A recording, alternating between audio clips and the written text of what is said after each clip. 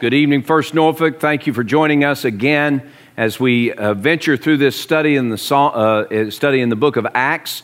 We've been on this course through weeks and weeks and even months of studying the book of Acts on Sundays and on Wednesdays, and I pray that it is as inspiring to you as it is to me. I pray that through this study, God takes our church and molds us into the kind of church that we see in the book of Acts. And one of the things that really inspires me about the story of the book of the church in the book of Acts is how the Spirit of God uses Paul and his missionary team, the church at Antioch, the church in Jerusalem. Now, today, we're going to see he starts another launching pad from Ephesus, how that God multiplies his work, and literally how the word of the Lord grows. What I want you to see, and we looked at this last Wednesday night, when we saw how the church fulfilling her calling is literally unstoppable, and because we're proclaiming the unstoppable gospel that can transform hearts and minds and lives and even turn a community and communities upside down. Today, we're going to see again in this kind of summary statement. It's really, this whole section is a summary about giving us a picture of how God's Word prevails, how God's Word multiplies, how God's Word changes communities and progresses even into the darkest places. This is so important for us. I don't know about you, but I become ever more aware with each passing day how challenging 21st century Christianity can be. In a world where I was born, when we talked about Jesus, most everyone, if not everyone, knew exactly who we were talking about. That's not the truth anymore. That can't be said, even in the 7 cities of Hampton Roads. When we talked about God sent His Son on a mission to rescue sinners, most of the people that I encountered understood at least the foundations of that statement. They understood that that was found somewhere in the Scripture, and yet today we can't say that anymore. We would always, in the communities in which I grew up, and even when I first started pastoring, the church itself was admired and pastors were respected, and not because of anything in that pastor or even in the church, but they were admired and respected because they were a force of good, and they held in their heart the truth of God. And even people who were far from God understood the value of church, and that's just not the case anymore. So how do we confront a culture that is at best wanting the church and the gospel to be pushed to the margins, at worst wanting to snuff out its influence altogether? How do we live in that kind of community? Well, that's where Paul and the first church and the church at Jerusalem and the church at Antioch in Syria, the church now in Ephesus, that's where they lived. They were a marginalized voice. They weren't Jewish, the Jewish people. They were being separated more increasingly in the communities from the Jewish synagogue. They weren't on the legitimate religious spectrum for the ancient Near East and in the Hellenistic culture of the day. They were not the leading voice in downtown on Main Street. They were a marginalized voice, and yet they progressed so much that the Word of God prevailed. Look at Acts chapter 19, verse 20. This is the last verse we'll look at today, but I want us to see where this summary statement ends. Look at verse 20 of Acts 19. So the word of the Lord grew and mightily prevailed. The word of the Lord grew and mightily prevailed. When we as a church look at the currents of our culture and look at the landscape of the world in which we live, we need to understand that the power still resides in the Word of God. It is the Word of the Lord that prevails mightily. It's not our political machinations. It's not our media savvy. It is the word of the Lord. The word of the Lord is a summary statement, a kind of a code for the gospel of Jesus Christ. And so when we consider the first church and how they were pressing forward throughout the ancient Near East with nothing more than the message of the gospel of Jesus Christ, and how that was literally transforming communities, how it was literally changing hearts and lives and minds. And we have hope today. Guys, look, what we need to major on is the Word of God, the gospel. That's our calling, to tell others who Jesus is and how He fits in God's grand plan. So when we look at this passage today, beginning in chapter 18, verse 18, we see that when we are faithful to fulfill our calling, the word of the Lord will grow and prevail. Prevail is a term of victory, overcoming all other forces. I believe that if you have somebody that holds to an ideology that is contrary to the truth of God found in the Word of God, and you have the truth of God found in the Word of God, one is true, the other is counterfeit. I want to major on the truth and let others see the counterfeit in light of the truth. That's how the Apostle Paul did it, and that's how we must do it. So often we want, as a church, to major on the counterfeit. We want to rail against the counterfeit. And I understand that inclination. I understand that desire. But guys, the design for the Word of God prevailing is to focus on the truth and let the truth outshine the false. Let the false be revealed in the hearts and the minds and the lives of individuals when they see the truth. Let's talk about the truth of God. And the more we focus on the truth of God, the more it will prevail against the false. So what should we do? How do we allow the Word of God, or how do we as a church fulfill our calling and see the Word of God prevail? Well, first, the Word of God prevails when we are all in for Jesus. In this summary statement, verses 18 through 23, we see that the Apostle Paul was giving himself consistently to the will of God. In verse 21, they were asking Paul to stay in Ephesus, but he said, I must by all means keep this coming feast in Jerusalem. I will return again to you. And here are the key words: God willing.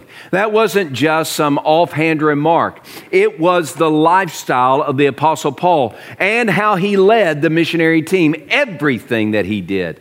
Whether it was stay in Ephesus or go to Corinth or go down Jerusalem or back to Antioch, wherever he went, whatever he did God willing. He was all in submission and surrender to God. He was living out what he would write in this in the book of Acts 18, chapter 18, verse 18 to chapter 19, verse 20. During that time frame, he wrote his letter to the churches in Galatia. And in Galatians 2:20, he said, I have been crucified with Christ. It's no longer I who live, but Christ who lives in me. And the life that I now live in the flesh, I live by faith in the Son of God who loved me and gave himself up for me. That was the theme, God willing. God directed Paul's steps. He was all in. Wherever God said go, he would go. And he would leave the consequences and the results up to God. If God said stay, Paul would stay. And he would leave the consequences and the results up to God. He was all in. He went to hard places. He went to difficult places. He did difficult things because he was committed to courageously pursue God's purpose and will. Now, that's how the Word of God prevailed then and now. To have a church committed fully and completely to God willing. Whatever God wants, that's what I'm going to do. Wherever God says to go, that's where I'm going to go. If God says don't go, I won't go. I'm going to be all in, submitted, surrendered completely to God. I have been crucified with Christ. It's not I who live, but Christ who lives in me. And the life that I now live in the flesh, I live by faith in the Son of God who loved me and gave himself for me. When the church commits itself all in like that, the word of the Lord prevails mightily. So the word prevails when we are all in for Jesus. Secondly, the word prevails when we train up disciples. Apollos came to Ephesus, beginning in verse 24. Apollos came to Ephesus, and he was fervent in spirit, and he was preaching the gospel. And he was from the city of Alexandria. Now, you and I think of dignified and influential cities in the United States or in the world. You think of places like Paris or London, places like Rome. You look at places like New York City or Washington, D.C. or Los Angeles. All of these places have a reputation of being influencing centers for the world in different ways, some good, some bad. Alexandria was the headquarters of influence. As Athens was in classical Greek culture, Alexandria was in Hellenistic culture. It was the center for learning. It's the place where 70 scholars translated the Old Testament from Hebrew into Greek. It's called the Septuagint. It's the place where libraries are filled with sacred texts and the written word. It's where people went to learn and study and grow. And Apollos was a guy from Alexandria. And somewhere during that time in his growing up years, he learned the sacred scripture of the Old Testament. And he became a follower of Jesus. And he determined by God's grace that he would go on mission just as Paul did. And Apollos is not someone we read a lot about. We hear something about him in 1 Corinthians. But here, Apollos came preaching. He was fervent in spirit. And even though he preached the gospel boldly in the synagogue, he needed more discipleship. Look at verse 25 and 26.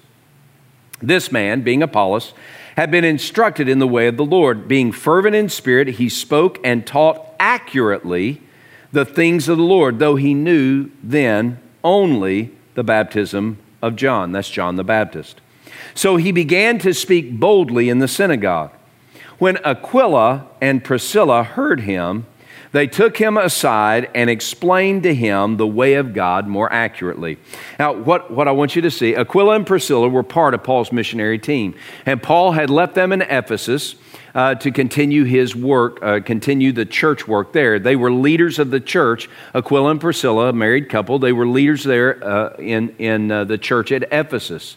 And so when Apollos came and he's preaching boldly in the synagogue, they say, wow, here's a great communicator of the gospel. But they heard things in his message that were lacking.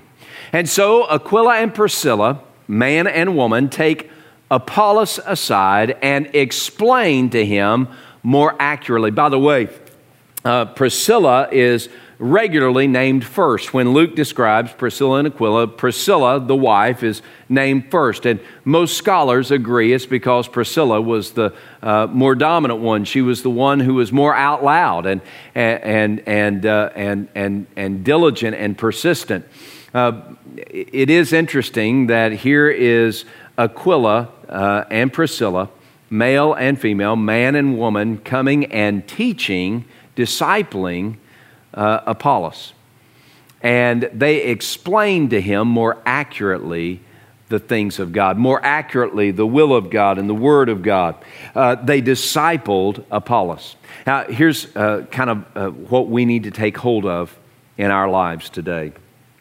Every Apollos needs an Aquila and Priscilla. And every Aquila and Priscilla needs an Apollos. I need someone that I'm helping grow up in their walk with Jesus. And I need someone else who's helping me grow up in my walk with the Lord Jesus. We all need discipleship, and we should all be engaged in a discipleship journey with someone. That's one of the great avenues or beginning points in our life groups here at First Norfolk. It's a place for us to connect with other believers and grow in our walk with Christ. And it's a place where we share and receive discipleship. I want to encourage you, if you're not in a discipleship relationship with someone else, today's the day for you to commit. You've got to have it. We all need discipleship. And if you're not discipling someone, I want to encourage you to take ownership of helping someone else grow up in their relationship with Jesus. If you have struggles figuring out how to make that happen, start with the life group and look for opportunities there as you build relationships and do life together with others and disciple one another. The Word of God prevails when we train up disciples. The second encounter that we see is found in chapter 19. If you look in verses 1 and following, you see that Paul has made his way to Ephesus. And while Apollos was over at Corinth, and we read about him at Corinth in 1 Corinthians, and Paul comes to Ephesus and he encounters 12 disciples who had not been baptized in the name of Jesus Christ. And in fact, verse 2, Paul says, "Did you receive the Holy Spirit when you believed?" And they said, "We have not so much as heard of whether there is a Holy Spirit." And Paul said, "Into what name were you baptized?" They said, "In the name of John, John the Baptist, just as Apollos was." And Paul said John's baptism was a baptism of repentance, saying that people should repent their sin.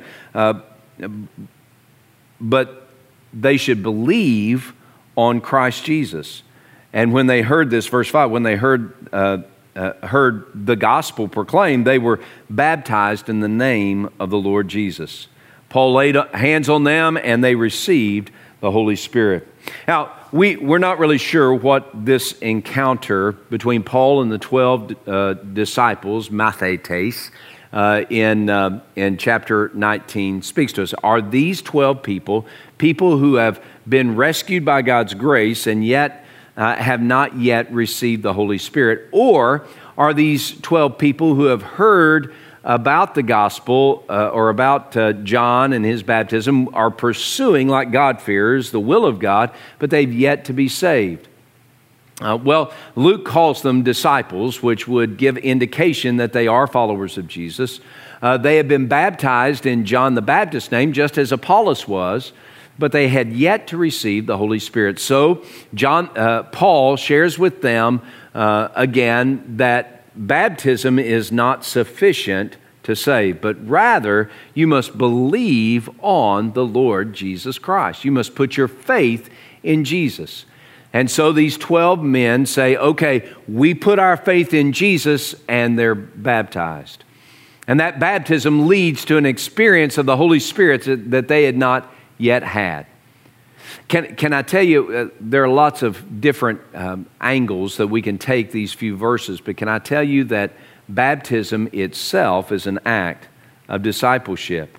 I want you to look specifically verses 8 through 10 and see the result of this life-transforming work of discipleship in the church. So Apollos was discipled by Aquila and Priscilla. These 12 disciples were discipled by the Apostle Paul, and baptism was an expression of, I'm a follower of Jesus. I put my faith in Jesus. And by the way, have you been baptized as a believer? Not denigrating any other idea, but John's baptism was insufficient without faith in Jesus Christ. Once faith in Jesus Christ is proclaimed, then baptism follows that demonstration of faith.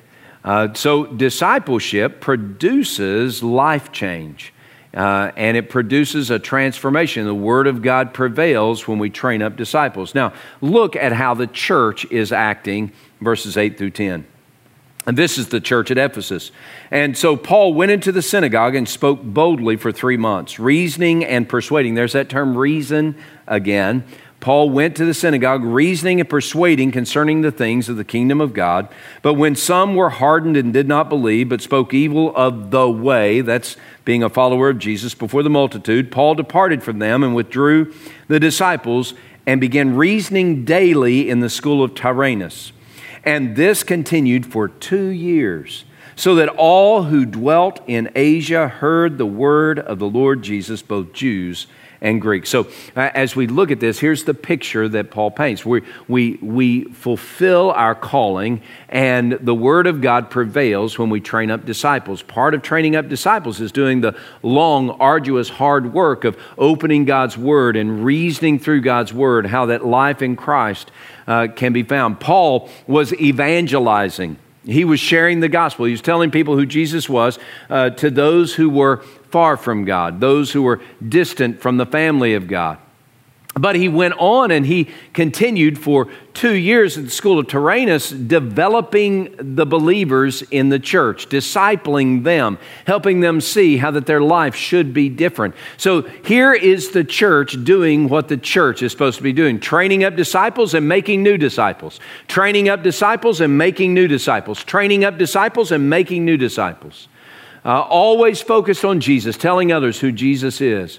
For their salvation, telling others who Jesus is. For their sanctification, we must be in the business of telling others who Jesus is. And as we do that, verse 10, we do it in such a way so that from this church, all the people in the 7 cities of Hampton Roads will hear the word of the Lord. As we train up disciples and as we make new disciples, and as we train up those new disciples to be missionary followers of Jesus, they go into their community and they tell others who Jesus is, and this glorious cycle of the word of the Lord prevailing continues. Guys, listen. The system is set. The Spirit of God is active. The power of God is resident in His word, but we must be faithful to make new disciples and to train up disciples. And the church at Ephesus was committed to that glorious task. And as they faithfully trained up disciples and made new disciples, then God was victorious through the church. I want you to get the hint of how God began to work.